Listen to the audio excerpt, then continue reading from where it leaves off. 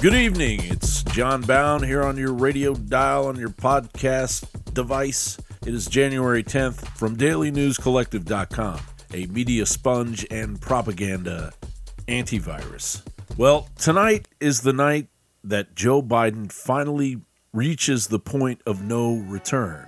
His relationship with Ukraine and China, a vague, sordid affair, is now coming to light, has now bubbled to the surface, as classified documents have been found at President Biden's think tank. This according to Tyler Durden over at Zero Hedge. Classified documents from Joe Biden's tenure as vice president were found in early November at the Penn Biden Center in Washington, D.C. Citing two sources with knowledge of an inquiry launched by Attorney General Merrick Garland, CBS News investigated into the roughly 10 documents that will be conducted by the U.S. Attorney in Chicago, according to the sources. It's all being handled by the handlers from the very beginning. The classified materials were identified by personal attorneys for Mr. Biden on November 2nd, the day before the midterm elections. Richard Sauber, special counsel to the president, confirmed. The documents were discovered when Mr. Biden's personal attorneys were packing files housed in a locked closet to prepare to vacate office space at the Penn Biden Center in Washington, D.C. The documents were contained in a folder that was in a box with other unclassified papers. The sources revealed neither what the classified documents contain nor their level of classification. But according to a source familiar with CBS News, we should all rest assured that they did not contain nuclear secrets. So we're just going to trust CBS News. Zero Hedge goes on to question, remember when the DOJ raided former President Trump and made a huge deal about classified documents having been commingled with not classified documents? Well, in charge of this investigation is John Lausch, U.S. Attorney for the Northern District of Illinois, who will seek to determine how the classified material ended up at the Penn Biden Center, which just so happened to receive $54.6 million in Chinese donations after the Biden Center was announced in 2016. And now the sycophants at CNN are reporting that among the items from Joe Biden's time as vice president discovered in the private office last fall are 10 classified documents including U.S. intelligence memos and briefing materials that covered topics including Ukraine, Iran, and the United Kingdom. Attorney General Merrick Garland has received a preliminary report on the documents inquiry, a law enforcement source said, and now faces the critical decision on how to proceed, including whether to open a full-blown criminal investigation. The vast majority of the items in the office contain personal Biden family documents, including materials about Beau Biden's funeral arrangements and condolence letters. Of course, the Mockingbird media is riding the narrative until the wheels come off. Thank you very much for joining us today. Now, joining us to talk about the legal side of this, the comparisons and the not comparisons. What's the opposite of comparisons? Lisa Rubin joins me as well, a legal analyst for MSNBC. All right, so the dissimilarities here. Start with that. What's different about what happened with Joe Biden and what's been happening with Donald Trump? Well, Katie, based on what we know today, and I will be the first to say that if what we know today changes, I'll come back to you and say my assessment changes as well. But based on what we know, there are three major differences that I can see, two of which have been sort of prominently featured by reporters and other analysts. One is the quantity. When we first learned about Donald Trump's potential violations, we've learned over time that he took and then retained more than 320 documents with classification markings. So far, the number of documents that we understand were found in President Biden's personal office number about 10. So one is quantity.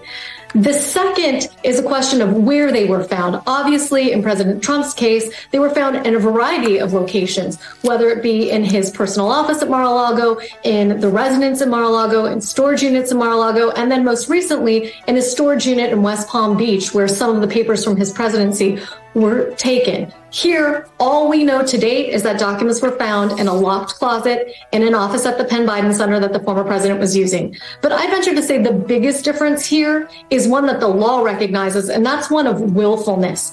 There's nothing to indicate, based on what we know so far, that President Biden either took these documents willfully or retain them willfully. And when you look back at the Trump search warrant application, there are 3 statutes that the Department of Justice said they were investigating violations of.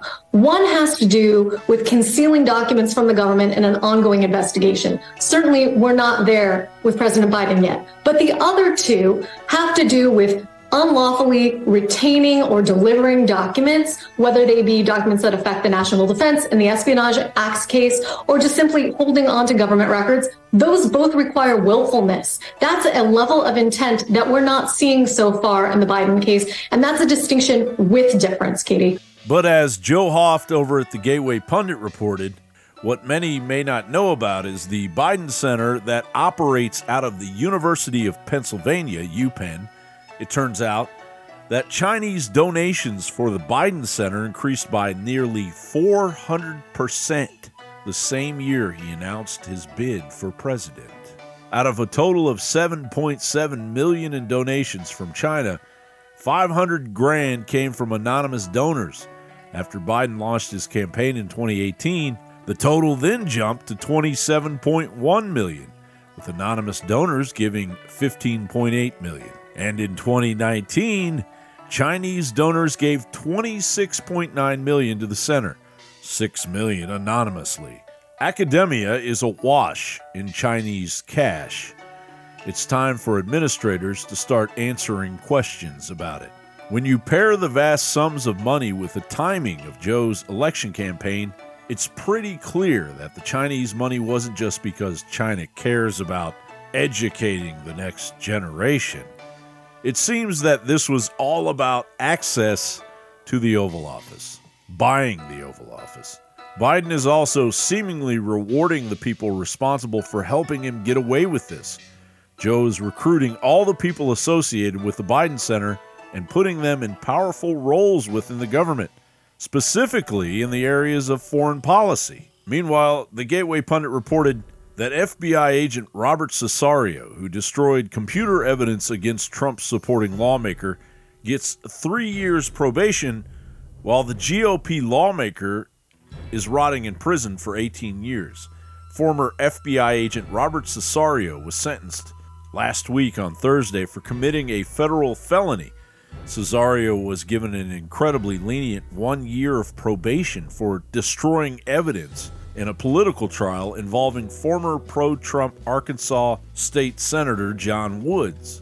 FBI agent Cesario admitted to just 1 count of obstruction of justice and received an incredibly lenient sentence. People close to Woods are saying that the Justice Department is just protecting its own in order to cover up the evidence that would prove former Arkansas State Senator John Woods is actually innocent. As reported earlier, the conviction was obtained using undercover microphones, many files of which were never turned over to the defense. When the defense asked for them, the court ordered them produced, which is when FBI agent Cesario destroyed them twice. When they looked on the computer that had the files before Cesario, it too was wiped by accident. And when the original recordings were sought from the recording devices, they disappeared.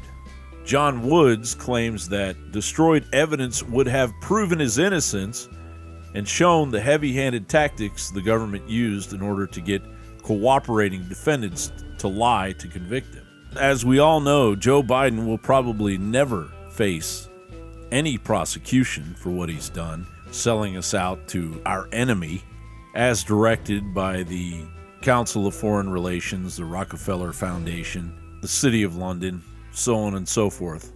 They are untouchable. But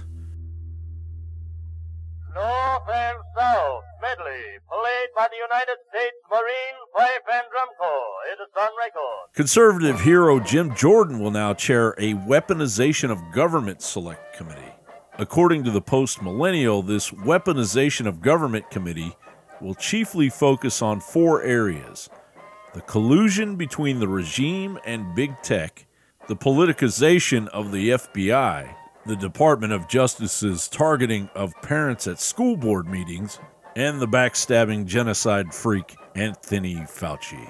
These are the things conservatives have been demanding from Republicans for the past 2 years. The probe into communications between tech giants and President Biden's aides will look for government pressure that could have resulted in censorship or harassment of conservatives or squelching of debate on polarizing policies, including the CDC on COVID, according to Axios. If government personnel and agencies do not comply, subpoenas are likely to be issued per a GOP source. The GOP is committed into digging into the politics of the FBI, which not only include the work done to discredit accurate reporting from the New York Post in the lead-up to the 2020 presidential election, but the allegations of Russian election interference in the lead-up to the 2016 election. Biden's COVID czar, Dr. Anthony Fauci, will also be a focus of this new GOP investigation. The Twitter files revealed that social media companies were pressured to toe the Democratic Party line on COVID and COVID treatments. Those Twitter files showed unequivocally that the Biden administration, as well as those within the campaign leading up to the 2020 election and pro-Biden personnel in federal government, worked to suppress information that would have been detrimental to Biden.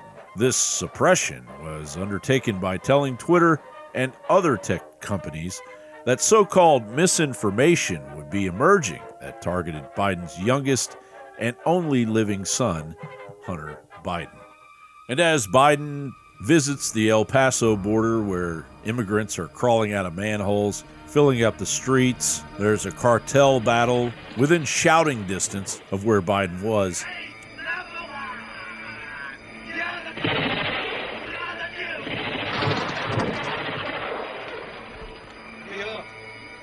I know Joe's listening out there in the Lincoln bedroom. So I just want to let him know that the Biden regime's lawless border agenda continues to have deleterious consequences for ordinary Americans, this time in Alabama. Last week, an illegal immigrant named Marlon Pineda Enamorado was arrested and charged with 6 counts of attempted murder for trapping 6 people in a Robertsdale house and alleging to try to burn them alive. Authorities said his violent actions were triggered by his roommates telling him to find a new place to live.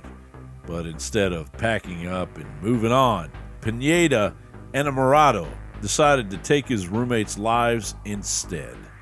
He used gasoline to light several mattresses on fire inside his room and then tied a bungee cord on the front door to keep his roommates trapped in the house, according to local news WPMI. Police said one of the roommates called 911, and the officers arrived to find 2 people trying to escape through a window. They had to break down a door to get the remaining people out safely. A 73-year-old was taken to the hospital for smoke inhalation. Could have been you, Joe. And that from the Gateway Pundit. This from Infowars.com. Thousands of illegal aliens have arrived in Denver in the recent weeks. Nearly 4,000 migrants have showed up to Colorado's capital city, many of whom are being bused to other sanctuary cities by the liberal Governor Jared Polis. The vast majority of recent arrivals to the Mile High City are reportedly Venezuelan nationals who illegally crossed the U.S. southern border before continuing deeper into the interior. It's the easiest place, closest to Texas, and there are people who will help immigrants here, Venezuelan citizen Javier Guillen told the Associated Press. As many as 200 migrants have been entering Denver every day. And, of course, everybody here wants to wish a fond farewell to Lynette Hardaway, also known as Diamond of Diamond and Silk. Her last show was on December the 15th. She got really sick and passed away yesterday. Godspeed, Lynette. And according to the Sun, counter-terror cops and security services are investigating a deadly shipment of uranium that was seized tonight at Heathrow Airport. The undeclared nuclear material can be used in a dirty bomb. It was destined for Iranian nationals in the UK, and it originated from Pakistan and arrived on a flight from Oman. Here, I'll do my English accent. "The race is on to trace everyone involved," said a source. The package suspected of being smuggled to UK-based Iranians arrived in the hold of a passenger jet. Specialist scanners detected the potentially lethal uranium as it was ferried to a freight shed, triggering alarms. Border Force agents swooped and isolated the unregistered shipment in a dedicated radioactive room. Counter-terror police were alerted, and a security probe launched into who sent the cargo. It originated from Pakistan and arrived at Terminal 4 on an Oman Airjet from Muscat, as replacement migration just continues to do its best. That's going to wrap her up tonight for the And Other News podcast at dailynewscollective.com. You can find us at Newsbound and John Bound Politics on Twitter. And, of course, all of these podcasts in the podcast section at dailynewscollective.com. So for January 10th, 2023, I'm John Bound. And good night, America, wherever you are.